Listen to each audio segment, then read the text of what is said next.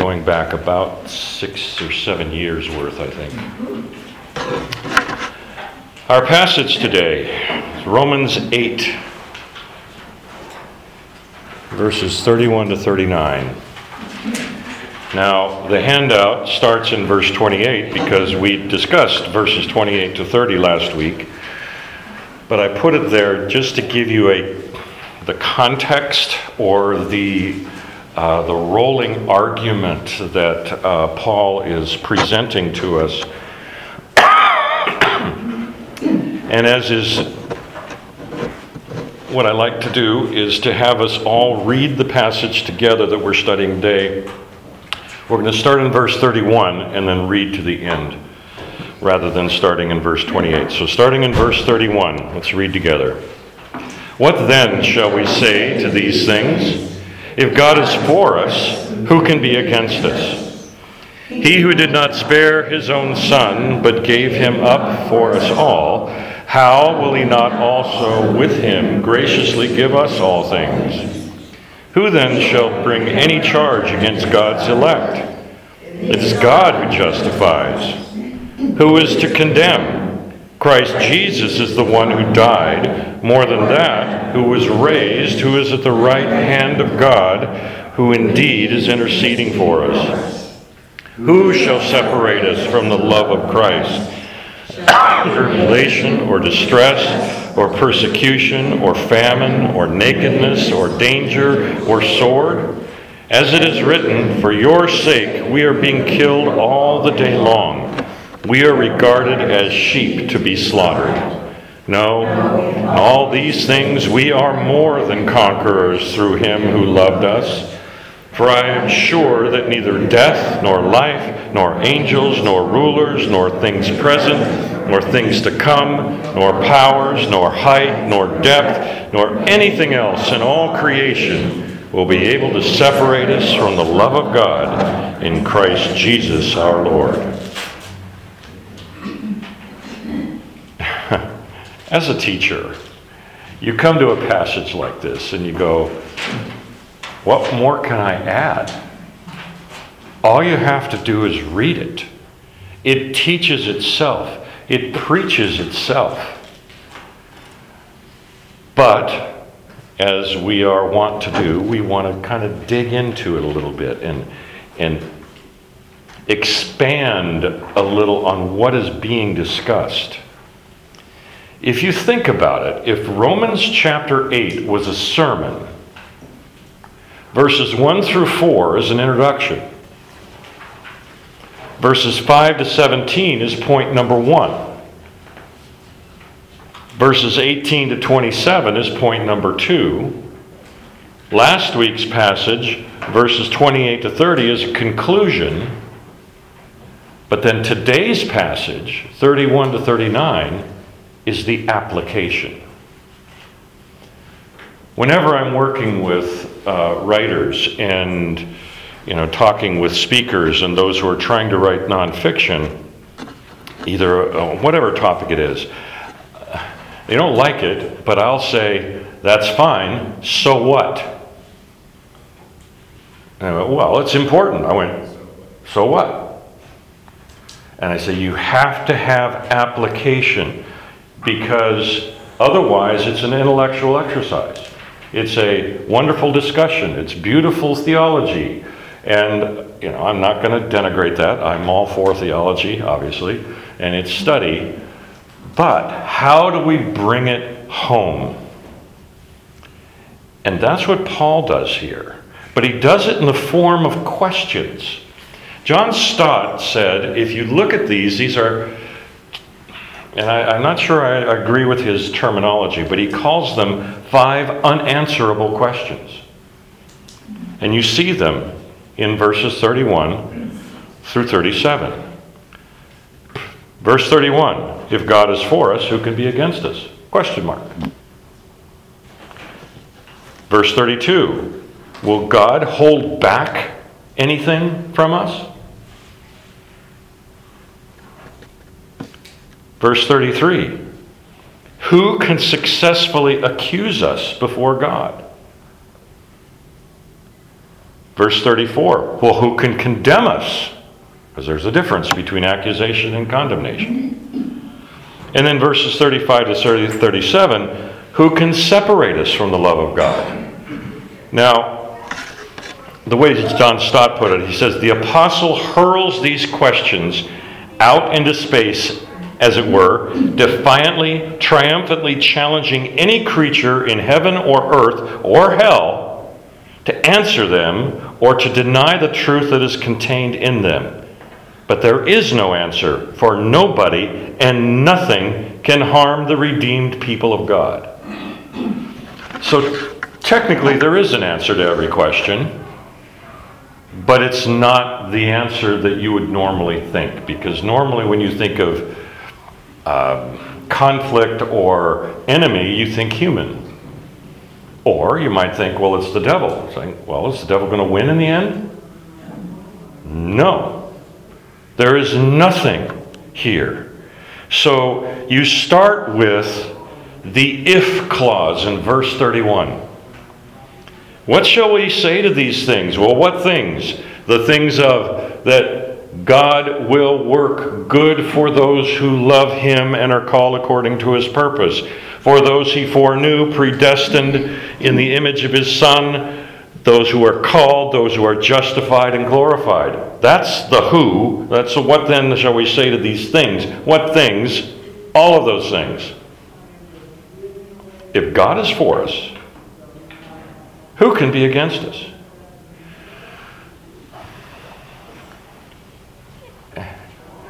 When times get rough, when you get challenged in the workplace or at home or in family with relationships regarding your faith,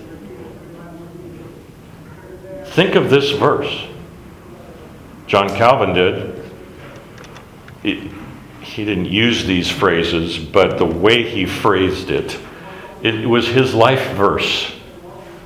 He landed on this verse as the foundation upon everything and all the challenges that he faced in society and the theology that he was trying to teach. Psalm 56:1 says, "In God I will trust, I will not be afraid, for what can man do to me?" The early church father, John Chrysostom, was brought before the Roman emperor, and the emperor threatened him with banishment if he were to remain a Christian. And Chrysostom replied, "You can't banish me, for this world is my Father's house." And the emperor said, "Well, then I'm going to kill you."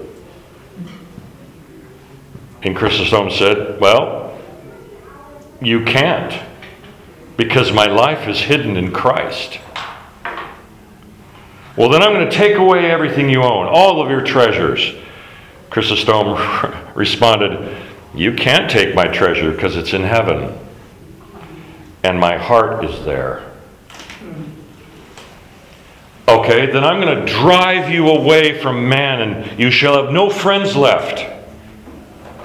Chrysostom said, "Well, you can't do that, for I have a friend in heaven whom you can't separate me from. I defy you, for there is nothing you can do to hurt me." You imagine? Would you say the same thing if you were called before the emperor or the president of the United States or the UN Council and declared, "You say you're a believer? Stop it." And you go, "Do what you will." Don't we have examples every week in this world of those who say that?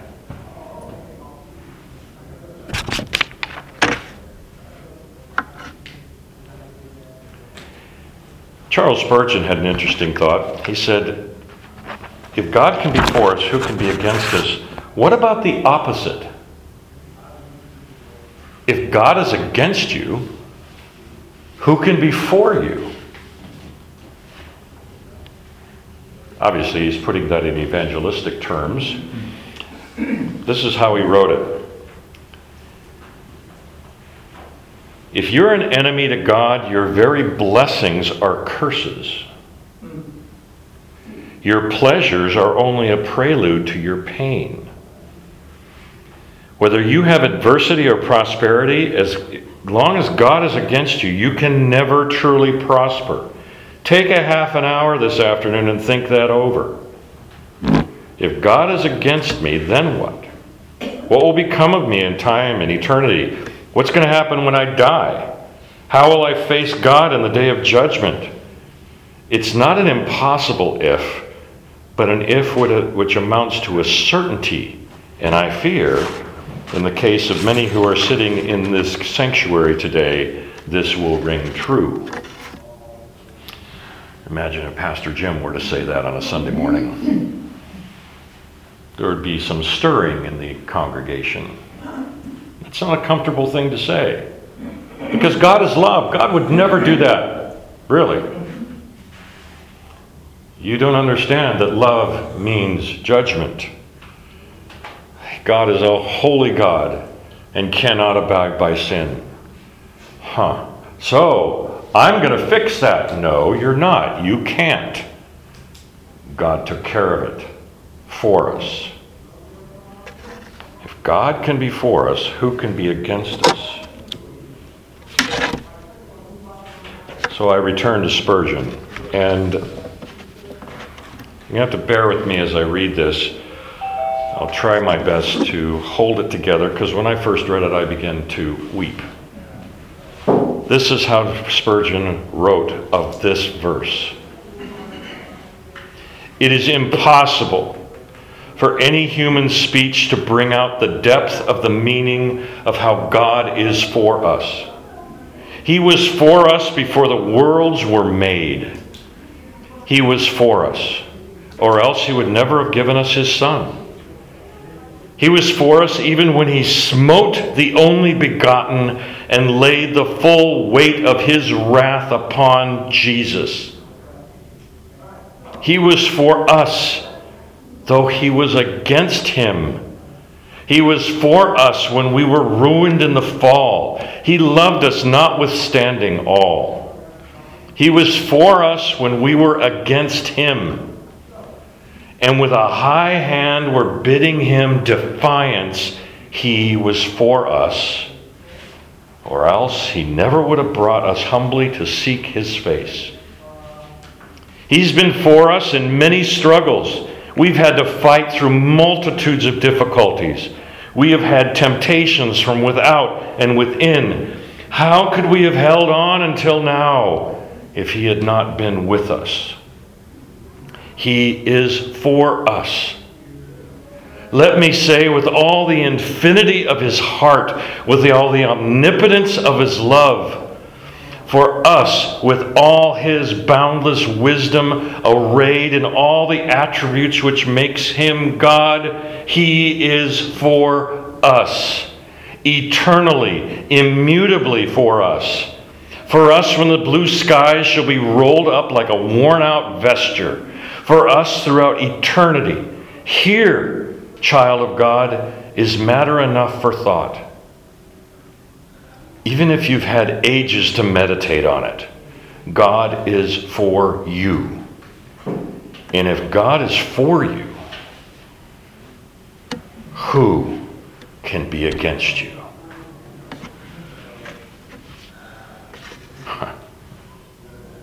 Wow. Just meditate on that all through the Advent season. That should be the verse that you repeat over and over and over again. The second question. He who did not spare his own Son but gave him up for us all, how will he not also with him graciously give us all things? I mean, is he going to hold something back? I mean, isn't that kind of how you do things so that people will keep coming back to you knowing they'll get more? No, it gives it to us all from the beginning. That word spare, by the way, in the verse, he who did not spare, In the Greek, that Greek word is the same Greek word used to translate in Genesis 22 when God spared Isaac. So you had Abraham being told to sacrifice his son. Abraham didn't spare Isaac, God did. And that word is the same word here. And those who knew their Greek Old Testament, those who knew their Bible, knew that this allusion was here. That God did not spare his own son. He may have spared Isaac, but he didn't spare Jesus.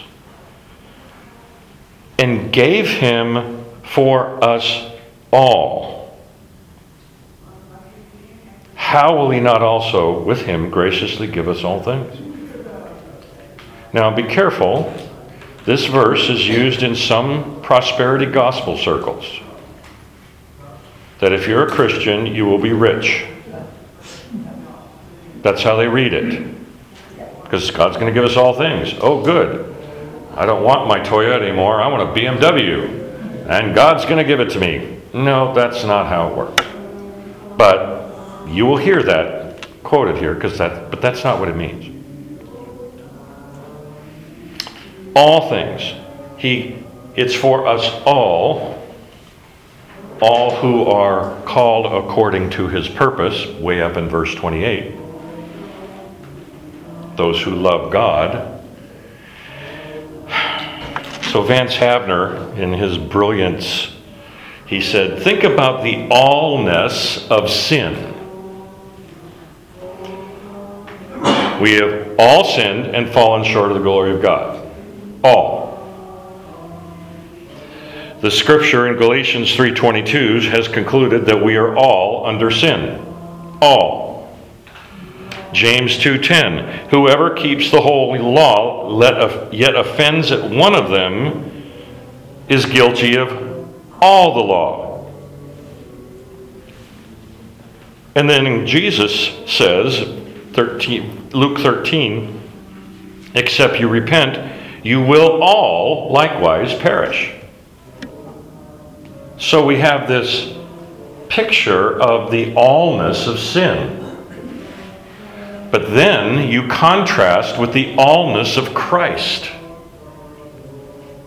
Colossians 3:11, Christ is all and in all.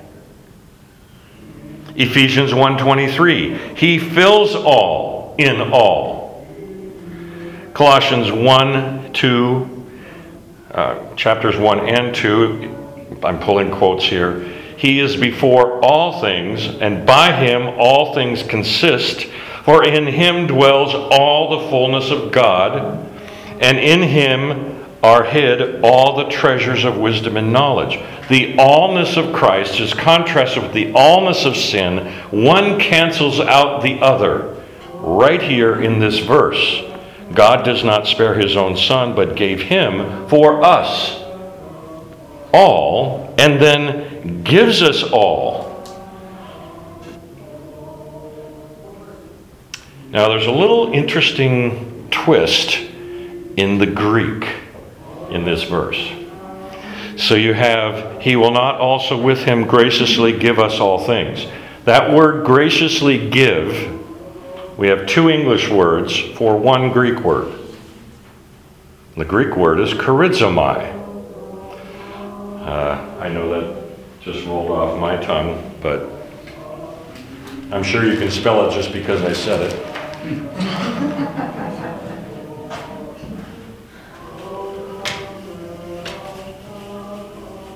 So,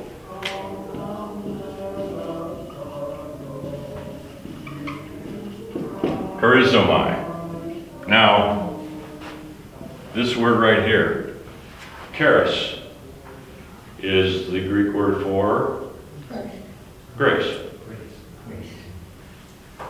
It can also mean forgiveness, depending on your translation and depending on the context. In some places, charizomai is talk about the fullness of forgiveness. In other places, it's the fullness of grace. Notice how the English translation here is the graciously give. You have the didomai, or give. This is the give part, and this is the grace part of the word. So they have used two English words to translate the one Greek word. So you have some scholars who will say this verse can read, how will he not also with him graciously forgive us all things? Isn't that interesting? That certainly turns it away from a prosperity gospel verse into a verse about forgiveness. Now, scholars are equally divided, typically, on that. Neither one is right, neither one is wrong. It still has the ultimate same meaning of the forgiveness of sins and the grace that God gives us in having his Son take on our sin for him. But just want you to play with that a little bit. As I wrote here, God did not hold back the best that heaven has. He gave us the greatest that heaven has, and yet in that, he will also give us the least. He gives us all of it. All of it's access to us. The full power of Christ. How did one fellow put it? He said, we have some in the Christian life, and we want more. And God's looking at us in that prayer going, you have it all. Why are you asking for more? You have it. It's fully accessible to you through the Holy Spirit.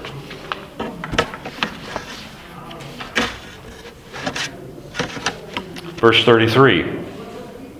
Question number 3. Who can successfully accuse us before God? Verse 33 says, who shall bring any charge against God's elect? It is God who justifies.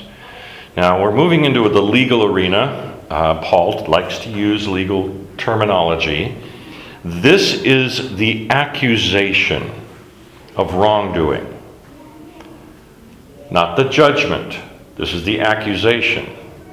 So, who shall bring any charge against God's elect? And I wrote here, so who's the prosecutor in our trial? It's Satan. Satan's the one saying, I know what he did. I was there. I helped him along. I will testify. In fact, why don't I just go up on the stand and testify on the behalf of the sin because I know it happened? Who's going to accuse us? Well, anybody can make an accusation. In fact, it's interesting. We have in our book contracts, we have something called the moral turpitude clause. It's just legal language saying don't do bad things. Because I will usually joke when I teach it, I said, have you turpituded today? And we're going, I'm not sure. Like, yeah, you probably did. But the idea is that if you do something that could hurt the sale of the book, the publisher can pull the book. In other words, you have someone who makes some horrific moral decision or moral failure, and they're a preacher. And so there has to be the moral turpitude clause. When Tiger Woods had a lot of his problems, he lost a lot of endorsement deals because he had a moral turpitude clause in his contracts. And those people canceled that based on that legally. The thing is, anybody can bring an accusation. So you have to be careful in that language. Because I could stand on the street corner and shout out, Tom Blanchard's a sinner. And Tom would go, yeah, so?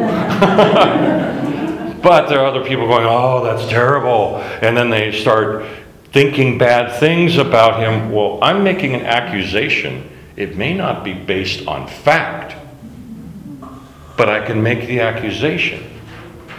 Well, here you have this interesting thing. Who shall bring any charge against God's elect? Of course, a lot of people then go off on massive tangents about what it does it mean to be elect of God.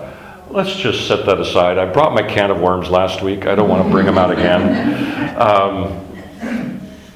The point being is that if you are in Christ, it's the last sentence. It is God who justifies. All the accusations are meaningless. It's already taken care of. It is finished in that regard. It's almost as if you're above the law. I'm not going to say that. You understand the context. In fact, one writer used the example of a cat burglar in Northville, Michigan, lived above the law. And it started with a missing diamond ring. The authorities located the robber, but they didn't arrest him. The state trooper described the thief as small of stature, fleet of foot, and moved with a great deal of stealth. But because of the suspect's age and the first offender status, no charges would be filed because the culprit was a 7-month-old kitten. It was a cat burglar. But seriously, they wanted the cat and found the ring in his stomach. It says the kitten was not booked because cats live above the law. For all of us who cats, no, who own cats, we know that. But as the writer put it, he says, this amusing story reminds us of the Christian's position in relation to God's law. In Romans 8, Paul tells of those who will never be accused or tried by the court of heaven. In Romans 4:8, the apostle said, blessed is the one whom the Lord shall not impute sin. And of such a person, he said, who shall bring a charge against God's elect? For it is God who justifies. I thought that was an interesting way of thinking of it. In that the world, the devil, can bring accusation, and God goes, it's been taken care of. They're already justified. What's your beef? Stop wasting my time. Martin Lloyd-Jones puts it a different way. He says, to justify means more than pardon. It means more than to forgive. As we've seen repeatedly in our study of the first 4 chapters of Romans, it means that God makes a declaration, a judicial declaration, to the effect that he has not only forgiven us, but that he now regards us as just and righteous and holy, as if we had never sinned in the first place. God not only imputes my sin to his Son, God takes his righteousness and imputes the righteousness to me. Pretty extraordinary. All right, next question. Who can condemn us? Verse 34. Who is to condemn? Christ Jesus is the one who died. More than that, who was raised, who is at the right hand of God, who indeed is interceding for us. So, who is to condemn? Romans 8:1. There is now therefore no condemnation for those who are in Christ Jesus. Condemnation, in this legal terminology, is to pronounce judgment. This isn't the accusation. This is the legal standing of condemnation. Declared guilty. So who's going to do that? Well, nobody. Because Christ took it on himself. You will not be condemned because Christ is standing in your stead. As I wrote it here, Jesus was not only the sacrifice or the offering, of sacrifice for sin, he was also the priest who offered it. Hebrews 7:25. Christ is able also to save them to the uttermost that came unto God by him, seeing that he ever lives to make intercession for them. So this verse throws up some fascinating questions, and I'm going to struggle a little bit with you here, a joint struggle. Maybe we'll throw it open to our group. Well, what is Jesus interceding for? I mean, the imputation of sin, the sacrifice and the death and the resurrection has already occurred. And interceding suggests prayer or suggests speaking in or on behalf of. So what does this verse mean? Well, I mean, if Satan is the accuser of the brethren, he's standing there constantly accusing. If Jesus keeps putting out his palm each time he accuses Sandy of this thing, and Jesus puts out his palm, it's paid. Yeah. Here's the payment. Paid, yeah. Maybe he's continually being accused, and Jesus is continually putting the intercession on our behalf. And I like how you phrase it, because most people see the word intercession because we use that as a synonym for prayer. And that's why this verse gets misunderstood. It's like, oh, Jesus is fervently praying on our behalf. I'm like, well, wait, he's God already. So who's he praying to? No, it's, as you described, in this context, there's an accusation and a condemnation. So the condemnation is, you are guilty. And Jesus goes, yep, he is. But I'm the one taking the hit on his or her behalf. So in a very simple way, you just blew all the millions of pages I had to read right out of the water. Because seriously, people were just twisting themselves into knots in their expositions or their sermons, trying to get around the meaning of the word intercede. And I said, there's one of the great weaknesses of our English language. And even the Greek is very clear. It's a on behalf of. But we have added a meaning to it rather than allowing the fullness of that word to be there. If you will pardon me, I will read a fairly theological paragraph from John Wolford of the Dallas Theological Seminary related to this. See if you can follow this. For those prepared to enter into its wonderful truth, the fact that Christ intercedes for his own in heaven is another guarantee of the security of the believer. While the hope of the believer for eternal salvation rests essentially on his possession of eternal life and the finished character of the death of Christ, it is undoubtedly strengthened by the fact of the intercession of Christ. In his intercession in heaven, Christ sustains the believer and keeps him from many of the spiritual dangers of life. Such intercession pleads the fact that the believer is in Christ and a partaker of his righteousness. The work of Christ in intercession also pledges the ultimate sanctification of the believer in all that is necessary to effect this end. The doctrine of intercession taken as a whole makes clear that salvation is progressive.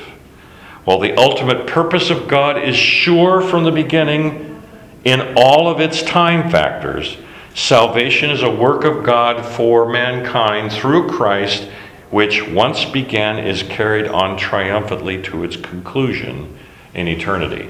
Did you follow that? Yes? No? Kind of, sort of?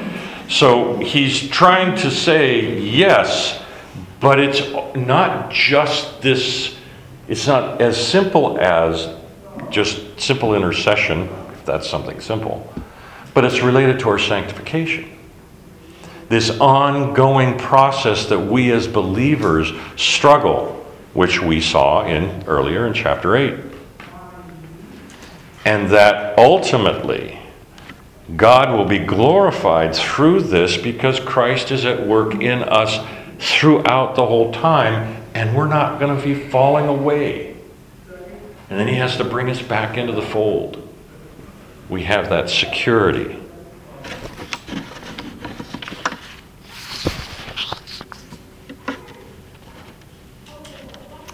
Steve, is this what John is referring to, like in his epistle? Right, so that you don't sin, but if anyone sins, we have an advocate. That would be a good Similar thing? yeah, I think so. Receiving force. Yeah. One thing I wrote here, and again, this, I don't know if I'm saying something not theologically accurate, but I said, Christ's intercession is written in red. It's his blood that is that intercession for us. I know it's an interesting word picture and it probably falls apart theologically, but I think you get what I'm trying to say. Christ's sacrifice is, yes, it was once for all, but the ongoing relationship that we have with that sacrifice is ongoing on our behalf. Because the accusations, as Sandy put it, it's not just one time. Satan's up there going, I'm going to get it right once. And I'm going to bring this guy down. And I was talking with a friend of mine in this industry this past week, and we were both really grieving over some well-known evangelical teachers who have walked away from the faith very publicly, saying it no longer has any meaning, I was just deluded, and the whole Christian stuff is just a big joke. And you're going, I read your books 10 years ago. My goodness, you were anointed by God. And now you're this advocate of lostness. We were just saying, we don't understand where this is coming from. And it's so distressing. And it just reminded me of someone's just being hammered and they let Satan in. And it could be he never left. That's another discussion for another day. All right. Question number 5. Who can ever separate us from the love of God in Jesus Christ?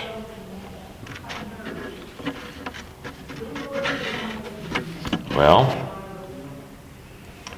Paul's kind of looking around for any adversary to answer this question, and he can't find one. I mean, I'll tell you, there are times where I'll go to this verse as much as I would in verse 31. Who can separate us from the love of Christ? Shall tribulation? Tribulation in the Greek means pressure. In fact, you get the word pulse from it, that pressure that's being brought on us. Tribulation or distress. Distress, the Greek word for distress means a narrow place. So imagine you're a hiker and you get into this canyon, and as you're walking along the path, the walls get closer and closer and closer and closer, but you know that the beautiful lake's right on the other side of this path. But now you have to turn sideways and squeak your way through this path. Yeah, you could go around, but it'd take you another 20 hours. So why don't we it's just so tight And that is this distress. Psalm 118 uses this verse in the Septuagint, uses this word. For my distress I call upon the Lord. The Lord answered and set me, literally, in a large place. Now the ESV translated as, and set me free. But the underlying word means an open space. So the distress becomes wide open because the Lord answered my prayer. Or persecution. Well, we talk about persecution every week. The Greek word for persecution means to pursue. It means to go after someone. That's what persecution is. It's to being, chased wouldn't be a perfect synonym, but it's that idea of pursuit. Famine, we can kind of figure out what that means. But it means to be in need or destitute or naked. It's not just that you don't have clothes, it means you don't have anything. There's a difference between not having food and not having clothing. Because if it's 18 degrees outside and you don't have any clothing, you're going to be miserable. I don't care who you are or where you grew up. I grew up in Alaska. If it's 18 degrees and I didn't have any clothes on, I would be cold. You can't get around it. Or, vice versa, if you're in Arizona and it's 120 degrees and you're outside and you don't have any clothes on, you're hot. It's not comfortable. Then danger or peril. Or in number 7, the sword. And he's talking about execution here. This is not just battles or a metaphor. He's talking about the destruction of believers. And then he quotes Psalm 44:22. For your sake we're being killed all the day long. We are regarded as sheep to be slaughtered. And that phrase, sheep to be slaughtered, is over in Isaiah 53:7, talking about the messianic passage of the sheep being brought to slaughter. That's the same passage that the Ethiopian eunuch was reading when Philip ran alongside and explained it to him. He's going, what is this? And isn't it interesting that Paul is using a verse that talks about sheep? That we're like sheep? Shouldn't we say we're kind of like lions? You know? I mean, doesn't this whole thing is kind of a victorious passage? And instead he's talking about animals that aren't exactly brilliant. I mean, sheep are not known for their acumen. They're just followers, and they eat, sleep, whatever. But we're regarded as sheep to be slaughtered? Fascinating. And Paul answers all of this with no. In all these things we are more than conquerors through him who loved us. All right, remember how I said we had one Greek word for 2 English words? It happens again in this passage. The 5 words, we are more than conquerors, is 1 word in Greek.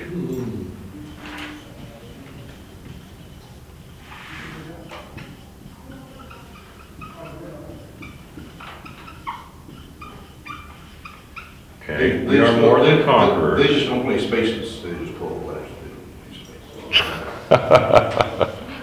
Well, it's that way in my notes because I didn't have enough space.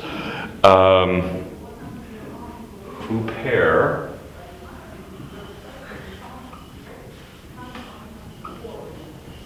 Nikao. So, 1 Greek word, 5 English words. Huper means exceeding or above or super. Nikao means conqueror or victory. The root word of Nikao is the Greek word Nike. That's where they got the brand name, is from the Greek. To be victorious. So, huper, or super exceeding, which is why it's so brilliant in the English translation, going all the way back to William Tyndale, who translated this first. He used the phrase more than conquerors, and it has stuck with every translation ever since, because it's the best way to describe it. The only other way would be to say, no, in all these things we are super conquerors. And we were like, what? That's kind of weird. This is a Marvel movie. I don't know. That isn't what we meant. But it's extraordinary to put it in context with everything else. If God is for us, who can be against us? In all these things, we're more than conquerors through Him who loved us.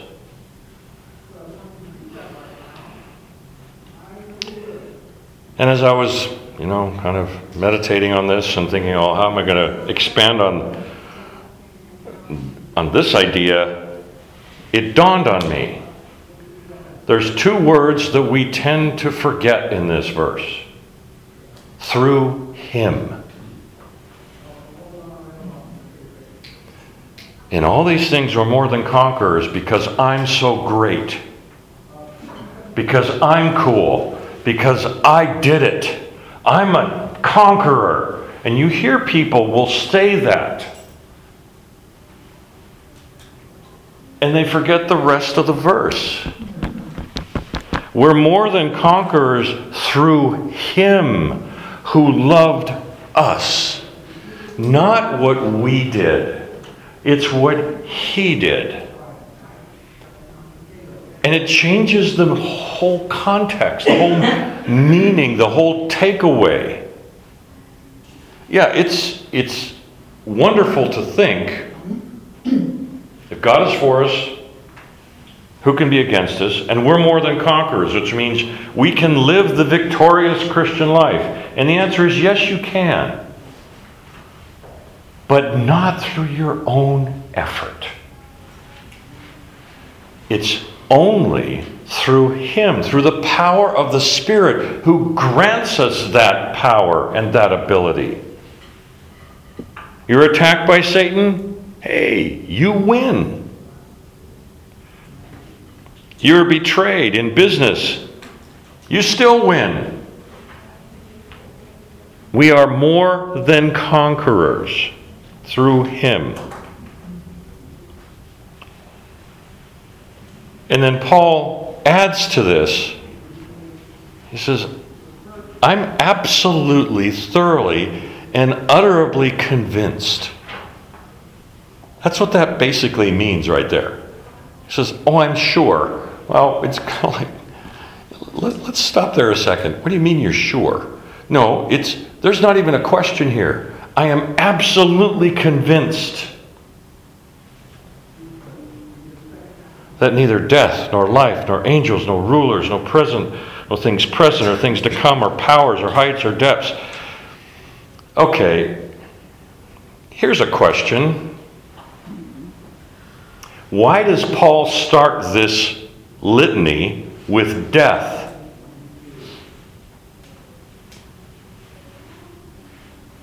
Why? Well, that's our biggest enemy.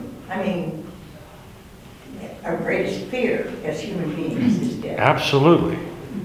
It is the greatest separation that we could even imagine. I wrote here, it's the ultimate separation, the greatest foe, our greatest fear. That fear of death. About, goodness, how many years ago now?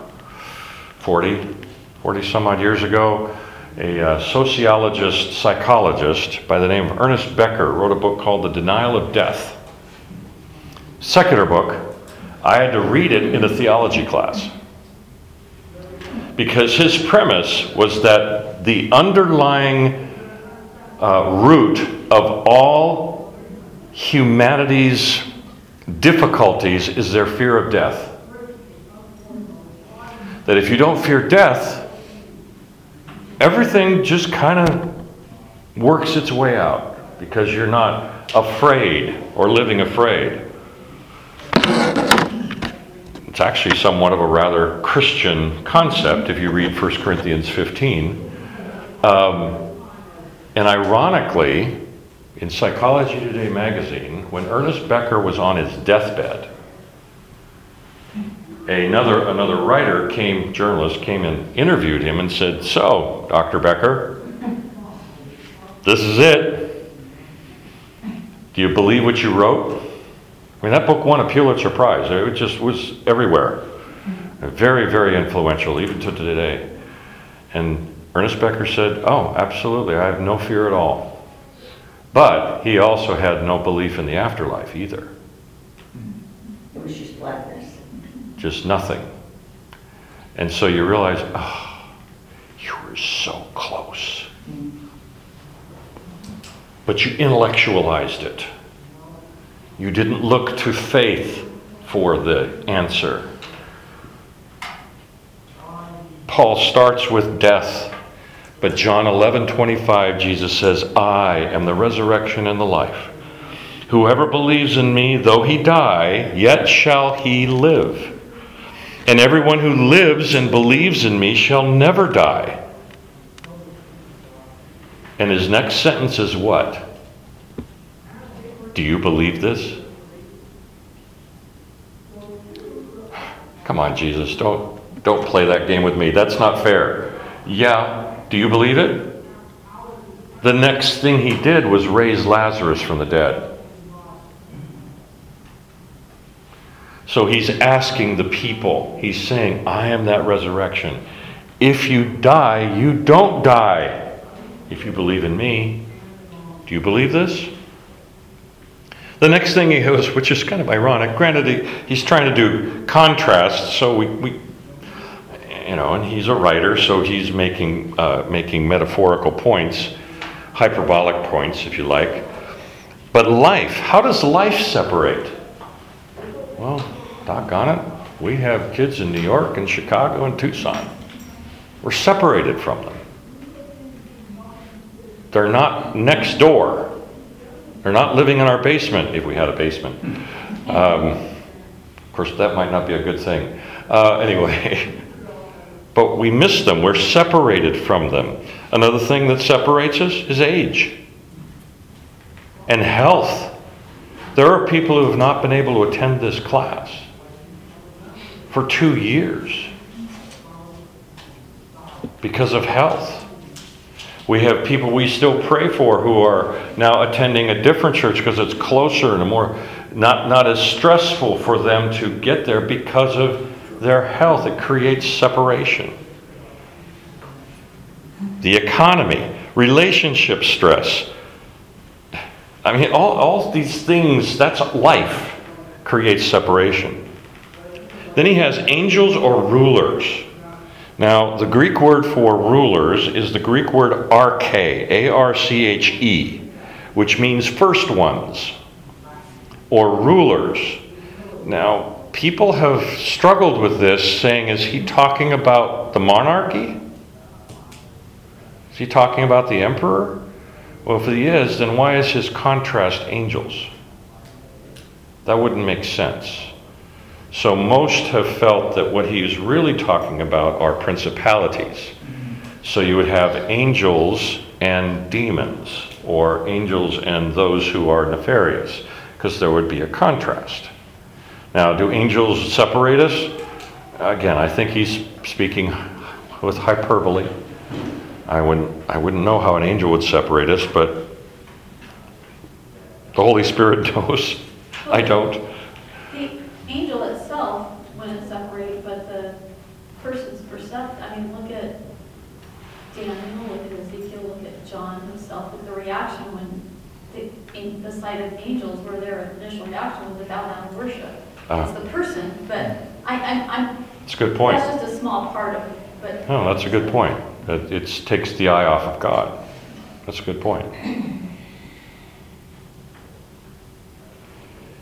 In Colossians 2:14, it says, Christ nailed it to the cross, disarmed the rulers and authorities, and put them to open shame by triumphing over them. It's that same word, arche. Then the present and the future. Notice he didn't bring up the past. Past is done. It's over. But what about now? What about tomorrow? And we tend to forget that God is the same yesterday, today, and forever. We're the ones that are changelings. We're the ones that get all wrapped up into, I don't know what's going to happen next week. I'm probably the worst. I stare at my spreadsheets and accounts receivable all the time. Is that money going to come? Like, Steve, just stop it already. I've got you. Trust me. And talks about powers. That's the Greek word dunamis for dynamite or energy. Definitely speaking of spiritual powers. I wrote here, these are spiritual powers that are arrayed along our travel route like roadside bombs. We can't see them, but they're there. And we have to be on the lookout.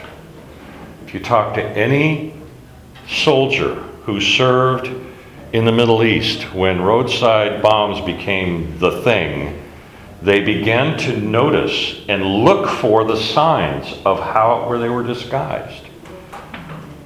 And they could stop, disarm it, and then keep moving. It would slow them down, but it was either that or keep going and hope it didn't go off. But they started to see the signs and learned. And I say that's a bit like the spiritual life, the Christian life. Things that you know you shouldn't go down that road, you shouldn't turn that, don't go there. You know what's going to happen. Neither height nor depth. Psalm 139, 7-10. Put that in the margin of your Bible next to this verse. It reads, where can I go from your spirit? Where can I flee from your presence? If I go to the heavens, you are there. If I make my bed in the depths, you are there. If I rise on the wings of the dawn, if I settle on the far side of the sea, even there your hand will guide me, and your right hand will hold me fast. And then Paul says, and anything else I haven't mentioned. He says, or anything else in all creation. In other words, he stopped trying to come up with stuff saying it's all, none of it can separate it. In book contracts, there's a clause for what the publisher can control in the dissemination of the book product in anything that has been invented or not yet invented. It's actually in there because publishers back in the 60s and 70s and early 80s did not have ebooks in the contracts and has created total chaos for old contracts. Now they say, well, it includes digital media and anything possibly invented. And I jokingly said to them, so does this include satellite distribution? They went, yes. Does this include paper airplanes off of cliffs? Yes. And they were just like, it's anything you can possibly think of.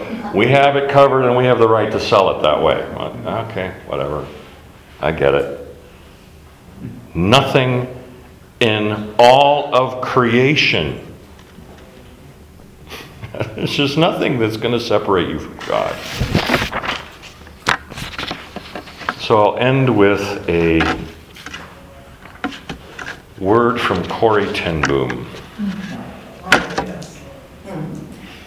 Corrie ten Boom was in the Nazi death camp in Ravensbrück, and roll call came at 4:30 every morning. Most mornings were cold, and sometimes the women would be forced to stand without moving for hours in the bone-chilling pre-dawn darkness. Nearby, there were punishment barracks, where all day and far into the night would come the sounds of cruelty, blows landing in regular rhythm and screams keeping pace.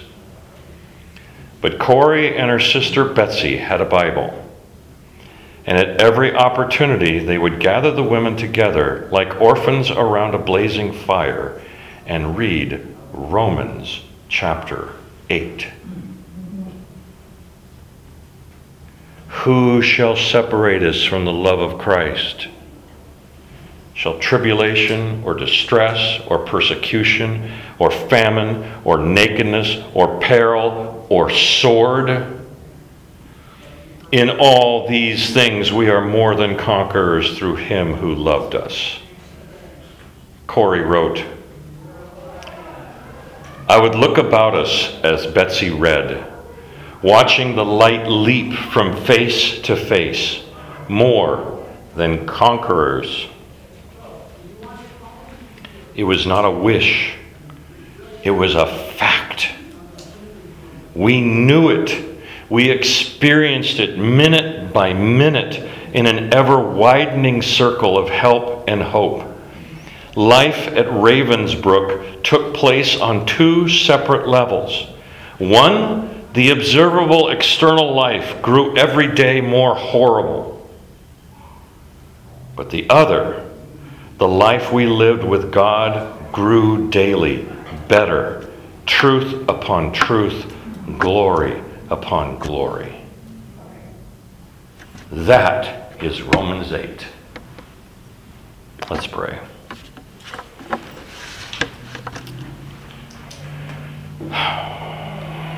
Lord, thank you for your word. The extraordinary, simple expression of a few words can just send us into the heights of our praise and our thankfulness and our belief in the future glory that you have promised to us. It makes our daily frustrations seem so insignificant. Thank you, Lord, for this reminder and for the hope that we live together. In Jesus' name, amen.